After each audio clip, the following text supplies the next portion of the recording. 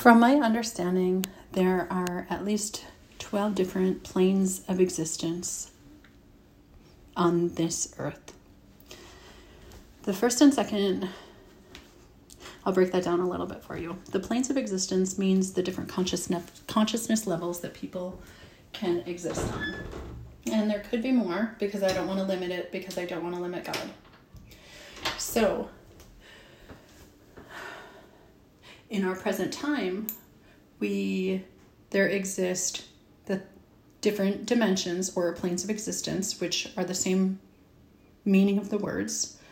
And there is 3D, 5D, 6D, and 7D at a minimum. So the goal to unite people is to get them from 3D, out of 3D, out of the 3D plane of existence. The 3D plane of existence holds fear, for sure, and other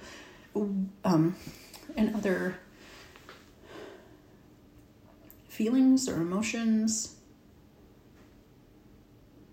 just like worry, doubt, fear. And there's a lot more that live on the 3D plane that don't live on the 7D plane for sure. But as you move to the 5D plane, you get rid of worry, doubt, fear, for sure. So in order to unite people, we need to get them onto the same plane of existence, which according to the Bible, it would mean that people were equally yoked on the plane of existence for understanding, more than understanding, for communication and comprehension to get to understanding. Because right now we're having a complete understanding situation between people because of the mentalities.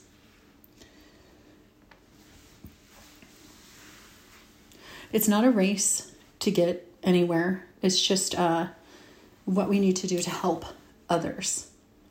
And that's why I'm talking today, to help unite others, to get them to an understanding or a comprehension of what I'm saying.